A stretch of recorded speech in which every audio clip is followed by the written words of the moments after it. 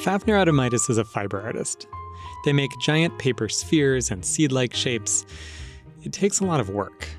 For Fafnir, that process creates space to think about trauma. And the ways that people are haunted by psychic trauma, by trauma that their grandparents or their parents may have lived through.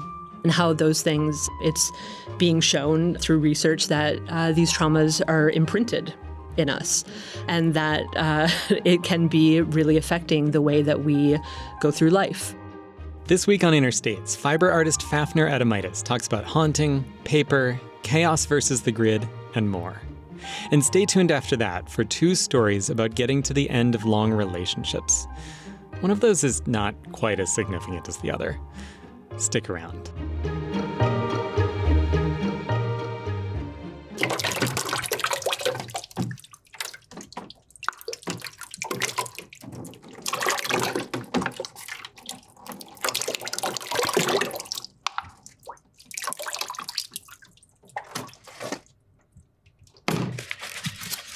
There you have it. So, in some cases, these processes are a very quick gesture that just has to be repeated over time. So much of this is about gesture, I think, with the basket weaving too. There's certain gestures within the weaving of the reed that creates its shape or its distortion. And that refers back to that performance, that the movement of arms, the hunch of a body, the pain in the back, after hours and hours of weaving, it all comes into it. And the repetition also. Mm-hmm. I guess my mind went in 2 directions because gesture made me think about performance and repetition and communication. Mm-hmm. But I think there's something too just about the sort of the pain or just the embodiment of the fact that we have to repeat things in order to survive, like whether it's daily tasks or whatever. Yeah.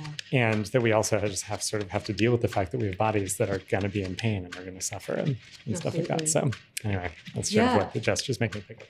Well, I think that that's so true too, being a non-binary person in the world. Every day, my performance, we all perform every day, whether we know it or not, by the clothes we wear or how we talk or, what we're putting forward. And the performance of gender or pushing against gender it's a repetition every day. And even having to remind people about pronouns, it's a repetition that happens nearly every day. And that insistence on being a body in a world that doesn't necessarily want something beyond the binary. There is a gestural performance and resistance that happens in all of that. My name is Fafnir Adamites, and I am a visiting assistant faculty member at IU in Bloomington. And this is Interstates from WFIU, also in Bloomington, Indiana, down the stairs and through a couple hallways from Fafnir's fiber studio. I'm Alex Chambers, and we're talking today about textile politics. This is the second in a 2-part series. If you missed the first, it's in our podcast feed. It's called Queer Embroidery, and I talked with Ileana Haberman about complicated stitches and mental health. This week, we're talking about gender and repetition, haunting, intergenerational trauma, paper, felting, and chaos versus the grid. Fafnir is a fiber artist. They have a love-hate relationship with the grid. The grid comes up so much in textiles because woven pieces are based on a grid, right? A vertical and a horizontal thread or string. And I'm always pushing against that because I work with chaos structure. I call them chaos structures, the wool and the paper pulp. So I'm constantly kind of trying to get away from the grid or challenge the grid. Yet the grid is very, very comforting and satisfying. It's so orderly and so predictable. There's comfort in that, but I want to push against that comfort and defy the grid or totally make the grid imperfect or obliterate it completely. So you might notice a lot of that when you see work in my studio. There's the grid of like basket forms, as well as grids like the netting or a textile, like a hand-woven textile. And looking around the room, there's a lot of materials, a lot of different kinds of materials, a lot of dried pulp on the floor. It's a lot of buckets. And they're covered with, they're kind of spattered with, looks like the remains of, or like paper pulp. Yes, exactly. A lot of paper pulp strewn around. There's also a lot of basket making reed. There are tools, stacks of books, always. I'm thinking just about the sort of the clean, straight lines of something and, straight in multiple senses. Yes, absolutely. Yeah. I mean, it's not, I don't think it's a difficult jump to make between the grid and a binary loving culture, and pushing against it and creating a new topography, a new way of being, and kind of reveling in that.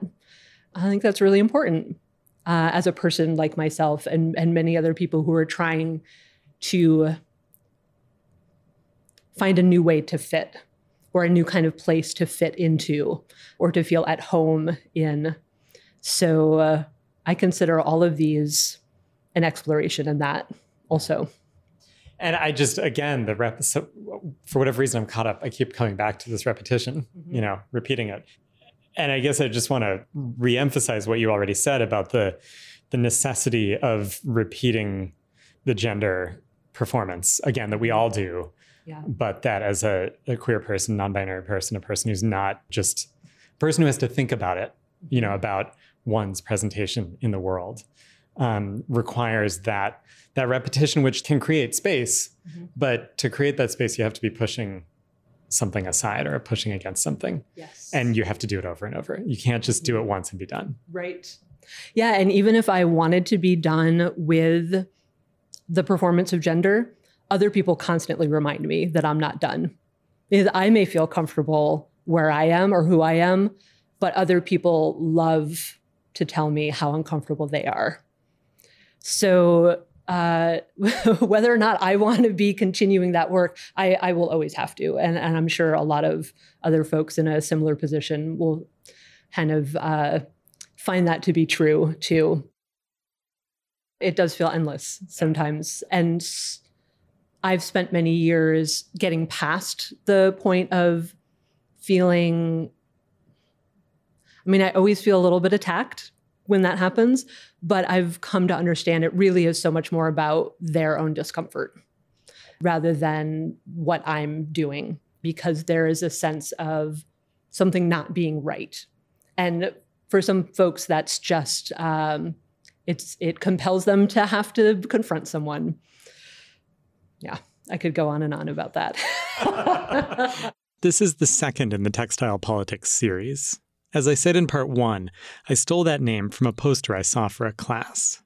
Fafnir is the artist who taught that class. The class explored the role of textiles in community movements and activism. But as I spent time with Fafnir's work, I realized we shared another interest, which is how we talk about, think about, represent, and tell stories of traumatic histories and histories of people whose presence in the world has been erased.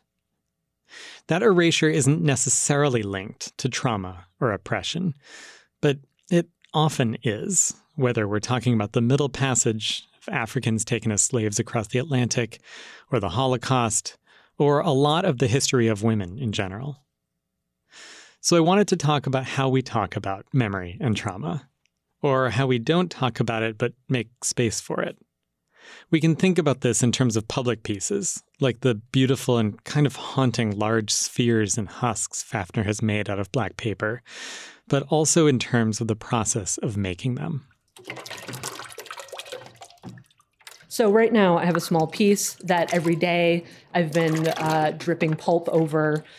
This process of either dipping or pouring over pulp, you have to let it dry and then add another layer to build it up and make it stronger. So in some cases, these pieces take many, many days or even a week or two to fully build up. So this is what it sounds like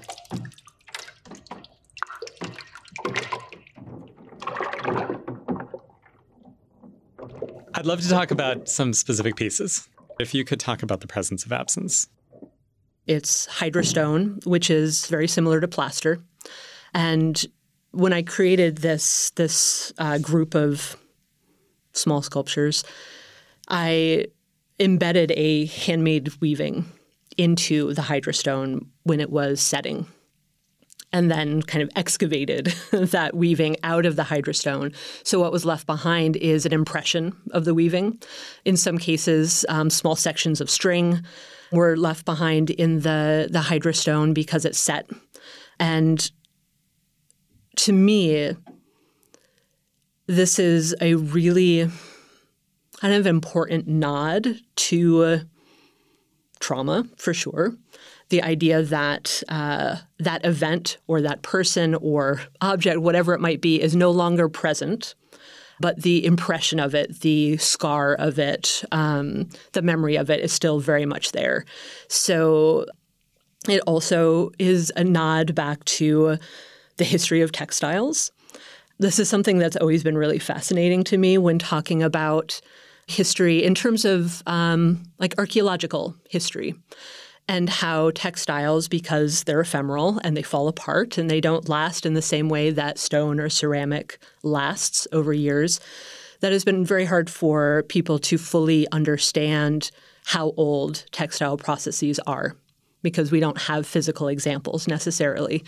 But one of the ways that people were able to kind of note this is that there was early examples of ceramic pieces that had textiles embedded in the surface.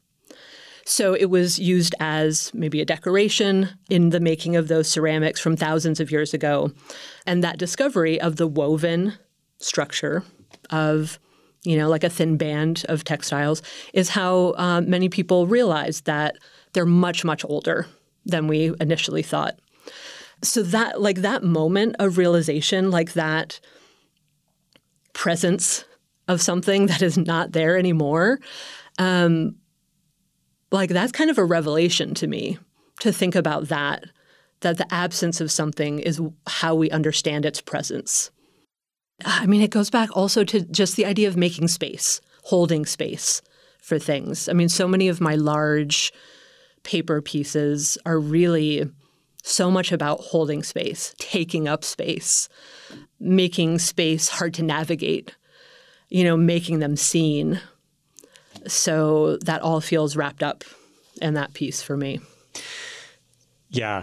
Can you talk a little bit more about the paper pieces and maybe describe what they look like? Sure. A lot of the large-scale paper pieces that I've been doing over the past 5 or 6 or maybe more years, they're made in a kind of paper mache style, and I am using large inflatable pieces as kind of the armature. And when I make these, I'm putting multiple layers, sometimes up to 10 or 12 layers of paper, so that they're very, very strong. And something that's incredibly important to me about these pieces is that the armature, the object that I'm casting around, goes away, so that it's only the paper that's holding up. So there's a reminder of that object in the pieces, but it's not about that original object. It's about what's there in front of you. So that kind of husk quality definitely goes back to these ideas of like the psychic phantom, the psychic trauma that is so often talked about in psychoanalysis and around inherited trauma. Right, the haunting. Mm-hmm, the haunting, exactly. We're talking with artist Fafnir Adamites about papermaking, the use of chaos and improvisation, and psychic phantoms. This is Interstates from WFIU in Bloomington, Indiana. We'll have more after the break. I'm talking today with Fafnir Adamites, a fiber artist who creates large paper spheres and seed shapes that make space for psychic phantoms and intergenerational trauma.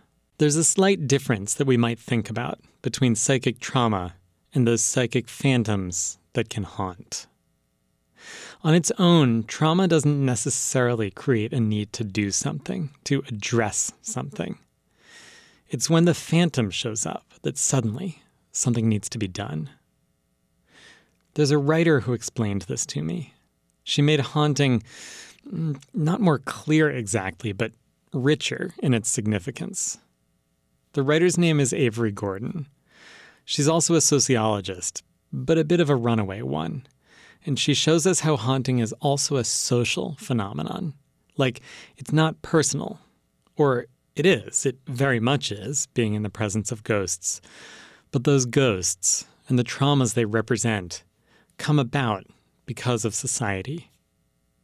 As she worked out her ideas of haunting, she wrote that haunting was the domain of turmoil and trouble, that moment when things are not in their assigned places, when the cracks and rigging are exposed, when the people who are meant to be invisible show up without any sign of leaving, when disturbed feelings cannot be put away, when something else, something different from before, seems like it must be done.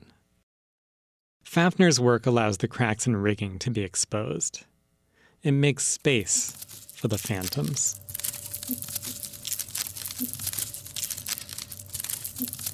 There's often a kind of material deception that happens with these people, with these pieces.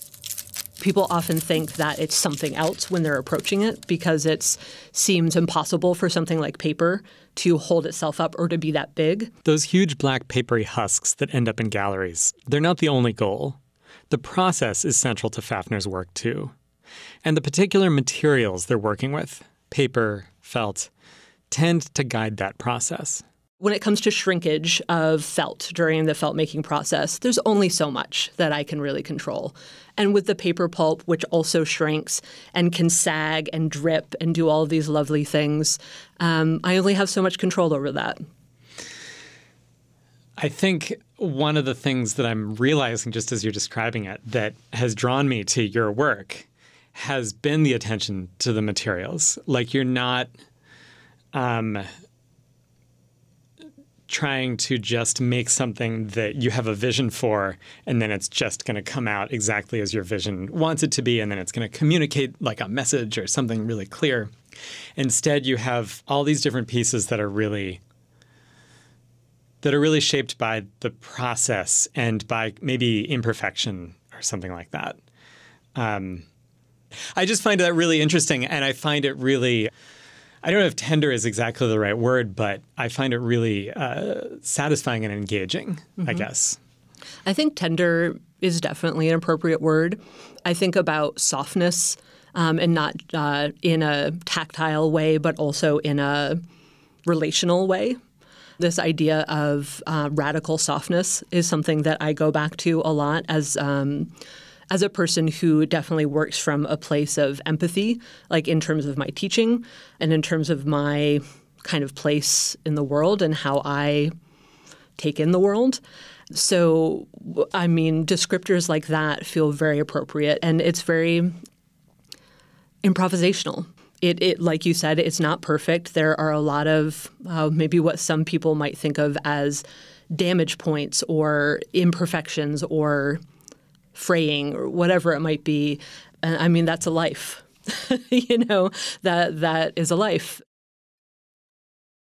So much of the conceptual drive in my work is about trauma and about inherited trauma over generations. Those are not clean lines. Those are not figurative moments. Those are moments and ideas that are very abstract and hard to pin down and very amorphous in so many ways. So it feels appropriate to me to work in this kind of mode. How did trauma become one of the main sort of conceptual ideas in your work, something you wanted to explore? I first started focusing on trauma, specifically inherited trauma, when I was in grad school.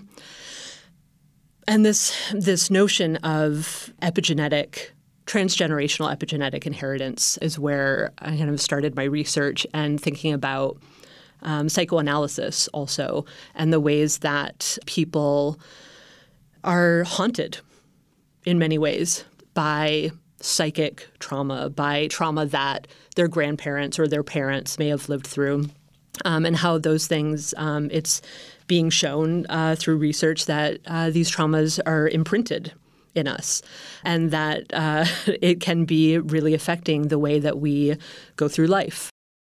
That idea that I may be repeating someone else's story or following a certain path because of like the life of my grandmother or whoever it might be. That's another line of repetition to me.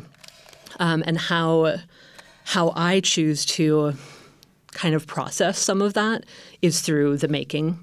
I think of my studio practice as a meditation on these things. Maybe it's also just a therapeutic process too, because it takes so much time and there's so much physical repetition in what I do. I think that's another reason why I rarely have anyone else in my studio while I'm working. Like I don't have studio assistants or work in a shared studio because it feels quite private to me. And I think I need to be in a particular headspace, like so many artists. But there's a particular headspace that also feels very private, and I kind of need the isolation, I think, to be able to fully get into those things. Not all of Fafnir's work is in isolation, though, because they're a teacher, too. As I've said, I reached out to them because I was intrigued by this particular class they developed. And so, as we approach the end of a 2-part series on textile politics, the question you may or may not have been waiting for this whole time. What made you want to teach a class called Textile Politics? Well, I think partially it's my own interest in the history of textiles.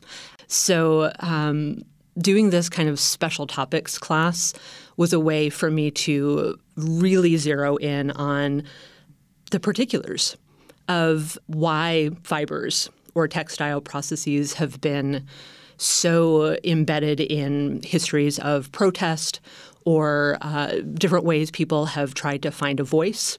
What were some of the specific histories that you ended up delving into? We spent a lot of time talking about the AIDS quilt.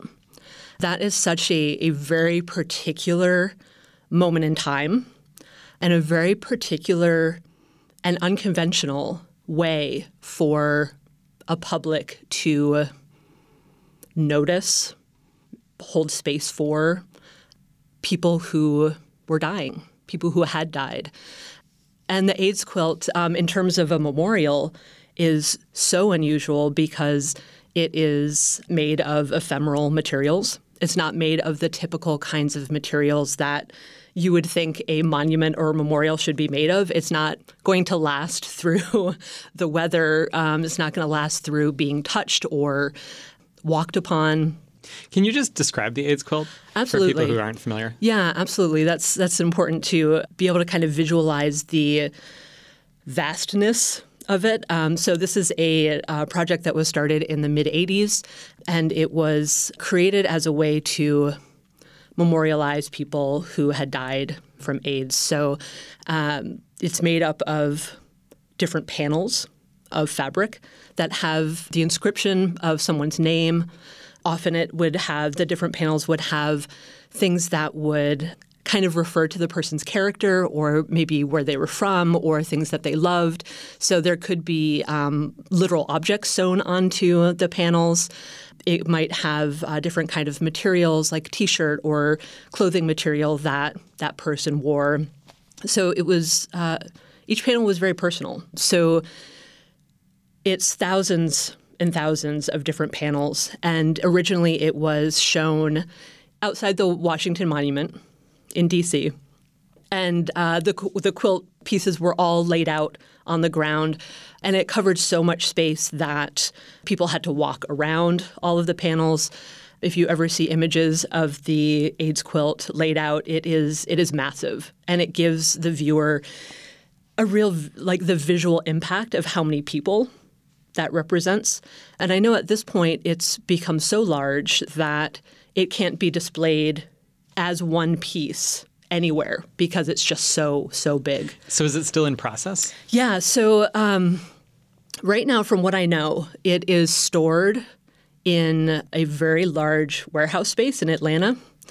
And there are people who are constantly working on it, like keeping it together, maintaining it. This is another thing that's so particular about the AIDS quilt as a monument is that it needs constant attention. So sewing on pieces that have fallen off, replacing objects that may have crumbled or fallen apart over the years. There's small portions of it that do travel around and get shown at various locations around the U.S. But it's always in a very fragmented, partial state because it is just so vast. I want to get back to your class for just a minute and think about how these ideas played out with your students and what unfolded and came out of your class. Yeah. So the class, it was a studio class. So though we were talking a lot about history and doing readings and having a number of discussions kind of grappling with a lot of the ideas, the final project was actually a collective project that the whole class worked on together. I did not dictate any of the rules of the project.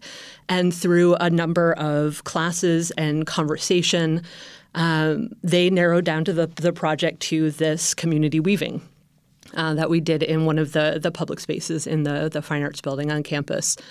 And as a culminating project for the whole semester, I found it incredibly moving to see the students become so invested in the project. They took on every bit of it, making posters. They designed a website. They designed a survey, for people who participated to get feedback. And that project was really about community care. It was about creating a space for anybody in the community to stop, be seen, have somebody ask them how they were. I know that sounds very simple, but sometimes having maybe a stranger just ask you how you're doing, if you're in the midst of a pandemic, as we have been, and so many other stressors that people feel. The project was to offer affirmations, really, to students, positive messages. So whoever interacted with the weavings began to unravel that weaving that the students created that had messages, written messages on pieces of cloth that people could take away with them. And then the second part was that those participants could then write a message and put it into another weaving. So it was sort of a circular, like giving something and giving back. I was kind of a fly on the wall during that project, and everybody had their jobs, and I watched them and kind of listened in as it was all happening. And to hear my students talk about how really touching it was to be there and to watch people write the messages and to interact with the participants. I'm getting goosebumps a little bit talking about it because they were giving to the community, but they were feeling the impact of that too. It wasn't just about a job or a grade. They weren't just going through the motions. Like, they were feeling that impact of what it means to actually create a space to try to help people, to encourage them, even if it's a small gesture. They were getting that. And, I couldn't have asked for more from that experience. It was really, really moving. Do you want to hear other paper sounds? I would love to hear more sounds, yeah.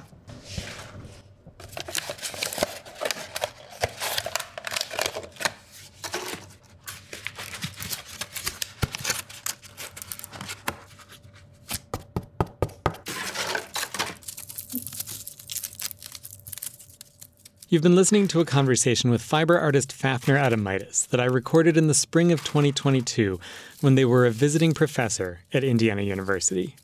As of fall 2022, they've joined the Fibers faculty at California State University, Long Beach, and their work is in a group show at Craft Contemporary in Los Angeles.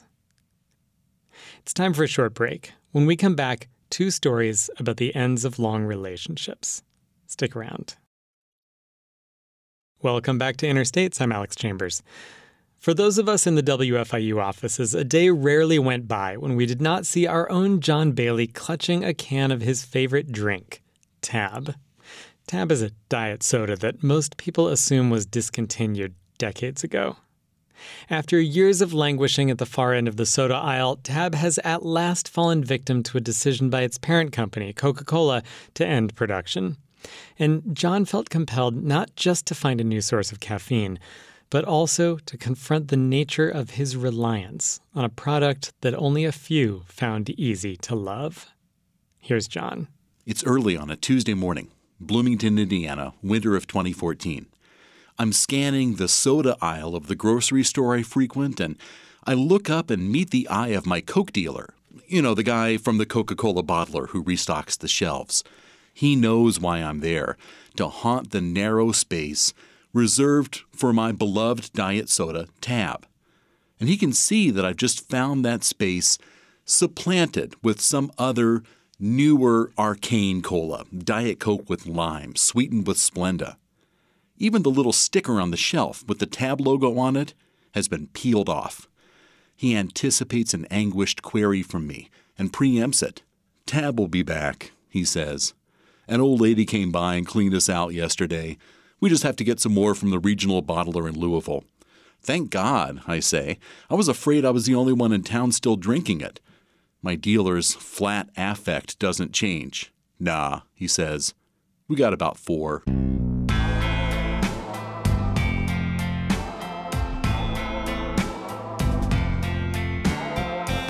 In a town of about 80,000, I was one of 4. 4 keepers of a white-hot flame in a hot pink can. For decades, TaB was my constant companion. I used to consider it my most successful long-term relationship. And now, having consumed all the TaB I will ever drink, all that's left for me to look at is the bond.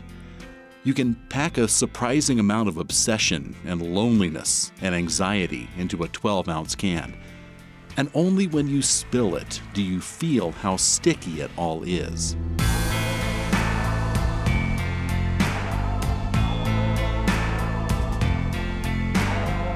I never believed that the drink I loved unconditionally was good for me, or even, good. TaB appeared in 1963 as the first diet soda intended not for diabetics, but for people who were dieting. It was Coke, but minus cane sugar and plus an OG sweetener, initially cyclamate, until that was outlawed in the 70s due to its effect on lab rats. Saccharin followed, and in the 80s the saccharin was cut with NutraSweet, a blend that held firm until TaB was discontinued in 2021. Through all its iterations, the flavor profile was dominated by a back-of-the-tongue bitterness that resisted being brushed entirely away.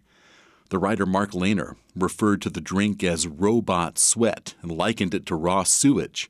The comedian Bobcat Goldthwait speculated that its main ingredient was battery acid. Their remarks carried the ring of truth even among diehards like me. It was the perfect beverage to keep in a work fridge. Rarely was anyone tempted to pilfer it, eager as I was to share it. A couple of times I asked one friend whether I could offer him a TaB, and each time he shot back, "You can offer."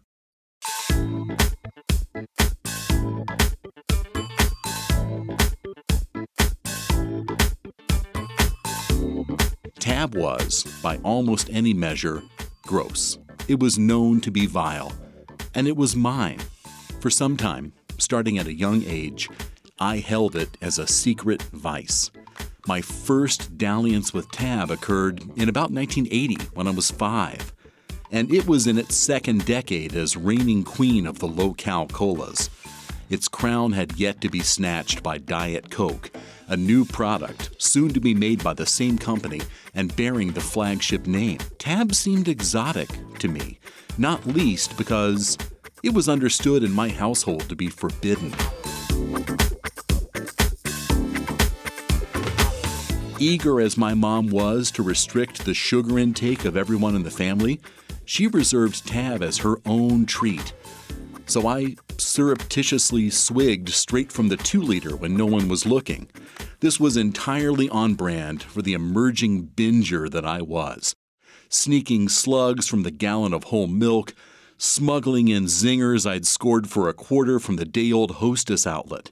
Eventually, I became, in effect, a supersized version of the kid who raided the family fridge. And my behavior continued even after the fridge became my own. By adulthood, the irony of my conspicuous consumption was laid bare. The diet soda I was quaffing with abandon could not do its job entirely by itself. TaB fell out of my life for some time, as my mother and I both began seeing other sodas. And I was hardly the only one to stop taking notice of it. Coca-Cola pulled its advertising dollars for TaB in the late 80s.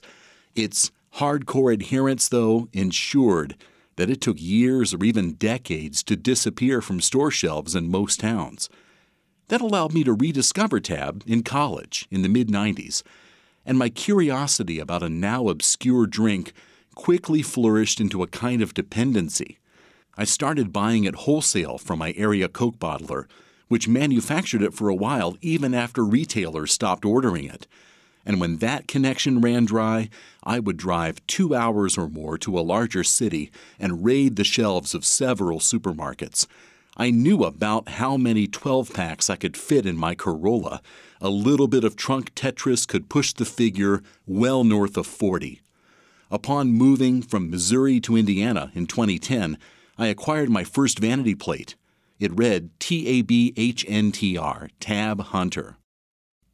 As I became increasingly caffeine intolerant, my consumption of TaB waned. My daily 6+ consumed at all hours turned into 1 or 2, mostly at the office. But my being seen so frequently with TaB, compounded by my tendency to collect and retell stories about it, announced what might have been called an addiction. And like so many addicts of all stripes, I had enablers. Every mother-in-law figure in my life who could find it procured it for me. When Coke announced in the fall of 2020 that TaB would at last be ending production, mere acquaintances on social media rallied around me. The next spring, one person, who I think I had met only 2 or 3 times, found 33 12-packs in Chicago, had them all driven down to me, and refused reimbursement. That was the stash I nursed for more than a year, until this summer when the well ran dry. Many people who did not gift me the soda itself went out of their way to grant me swag. Vintage print ads, pendant charms, fridge magnets, t-shirts and hats, and those 1970s hourglass-shaped TaB logo drinking glasses you'll find in any flea market and only there. There was one thing I wouldn't shut up about, and at least that made my loved ones' gift shopping easy.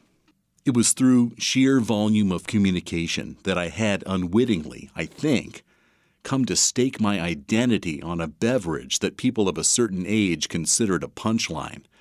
Some people begged me to come clean, sure as they were that my omnipresent can and steady stream of stories represented an unwavering commitment to a performance art bit. Surely, they thought, he couldn't like TaB that much.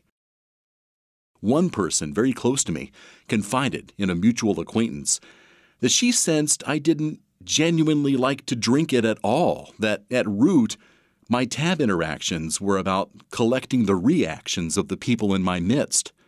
The charge rattled me, and I was hard-pressed to mount a real defense. Across the last 25 years, I drank well over 20,000 cans. That should have spoken for itself. And the nervous person in me liked that any one of those cans, consumed in the presence of another, could become a conversation piece. There was no dead air in a can of TaB. There never did seem to be a shortage of discussion, but a couple of days before turning 47 in August, I steered decades of decidedly one-sided talk on this topic toward a close.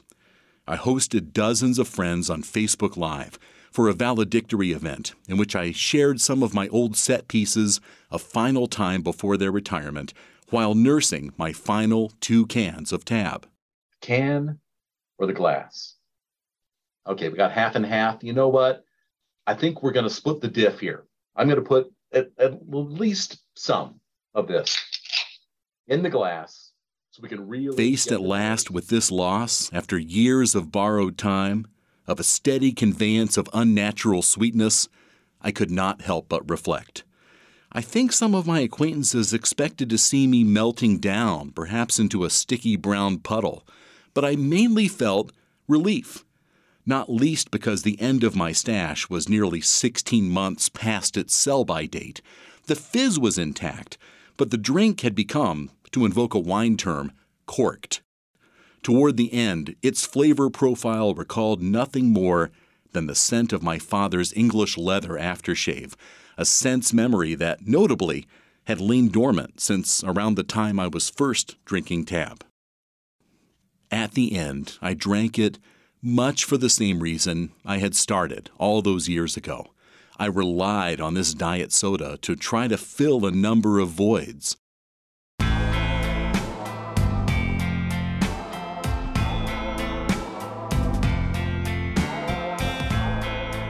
The absence of this flawed piece of the past is pushing me to inhabit the insecure present. As with any relationship, though, I will miss it. Little as it might have done to bring out the best in me, I did love TaB, from the first sip right up to the bittersweet end.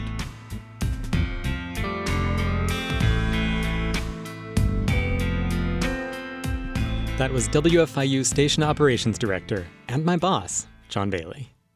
You know, I gotta say, the beginnings of our staff meetings are just not the same without the sound of that can being freshly opened. I guess we miss you too, TaB. Okay, we're going to end with a story by producer Anna Grimes about what happens to your relationship with your mother when she can no longer remember who you are. I'm home, back from college for the weekend, and not much has changed. Well, there's now paint swatches on the walls to compare the colors. It's been months, but my mom hasn't pulled the trigger to repaint yet. Judy Grimes is not one for change. She's lived in the same house for years, she's worked the same job, even has the same haircut. But recently, there's been a dramatic shift in something she thought would never change. Her mom. If you tell someone I really miss my mom or use words that you feel, it's like, well, is your mom dead? No, she's just right here. It's just that she's not my mom anymore. 2 years ago, her mom, Frida Hawk, was diagnosed with frontotemporal dementia. Mm-hmm. We're sitting at the dining room table. My mom's on her iPad to distract from the awkward, describing when she first noticed a difference. When my dad was really, really sick, she started acting very strange. Before, Grandma would stay with him, even if it meant sleeping on a chair. But she stopped coming. It was really, really odd, and it hurt my dad a lot. But he told me, no, she can't remember anything. You have to make sure that she's okay. And after my dad died, it became very, very obvious that there were problems. Frida spends more and more time at my mom's house, eats at least one meal there a day. This Sunday, I drive her home after dinner. We're in the old Accord. It's the same car that she used to pick me up from school in like 10 years ago. It's got the same decorative stuffed smiley face hanging from the rearview mirror. It's the car that she gave me when the doctor told her to stop driving.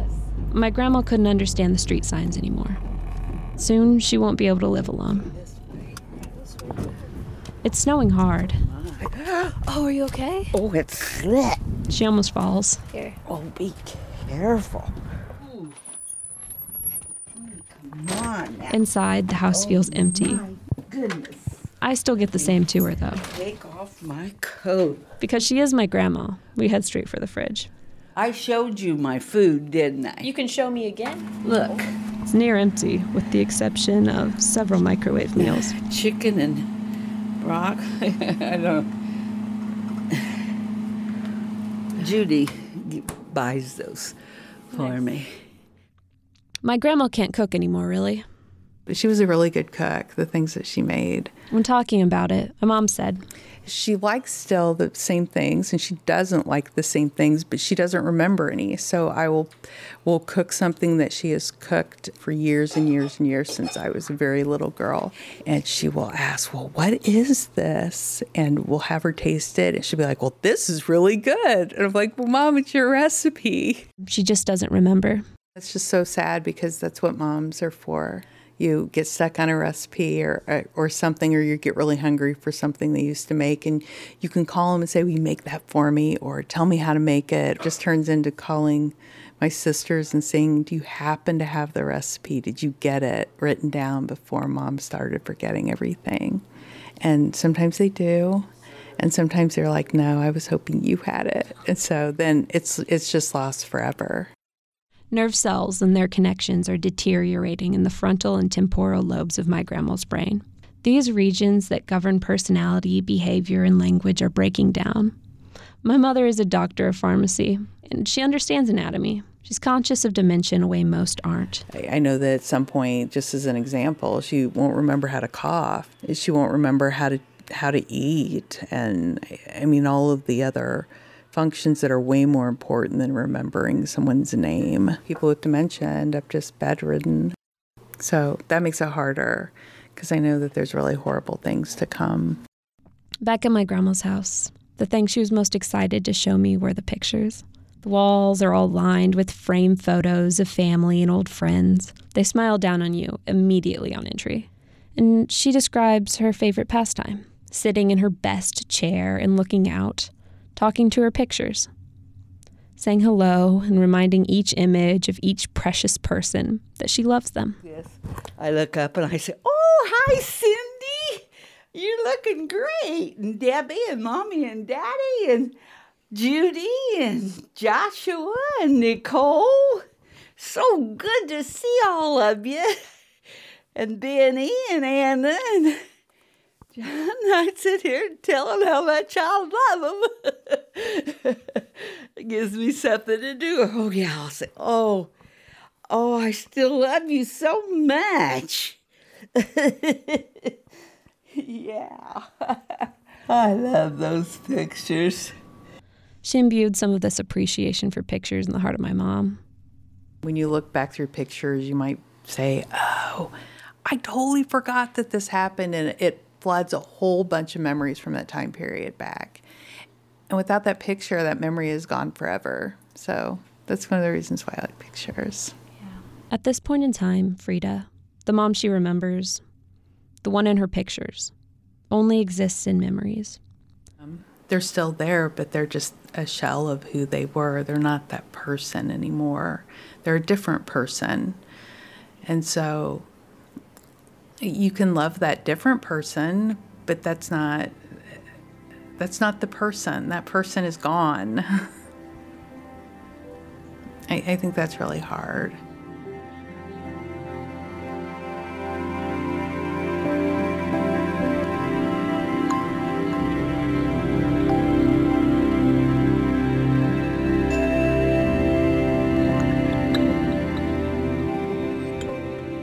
Anna Grimes is a researcher and science writer in Indianapolis. She produced this story in early 2020. Her grandmother, Frida May Hawk, passed away that November.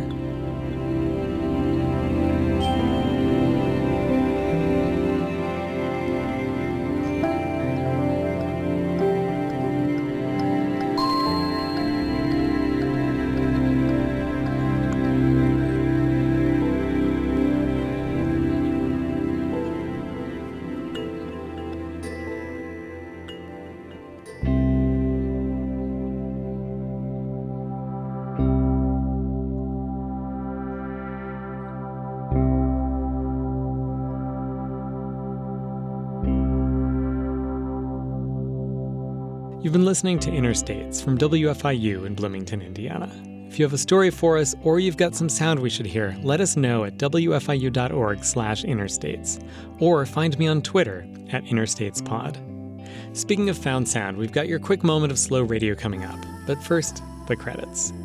Interstates is produced and edited by me, Alex Chambers, with support from Violet Barron, Eobon Binder, Aaron Kane, Mark Chile, Yane Sanchez-Lopez, Peyton Whaley, and Kate Young. Our executive producer is John Bailey. Special thanks this week to Fafnir Adamites, John Bailey, and Anna Grimes. Our theme song is by Amy Olsner and Justin Vollmer. We have additional music from the artists at Universal Production Music and Airport People. All right, time for some found sound.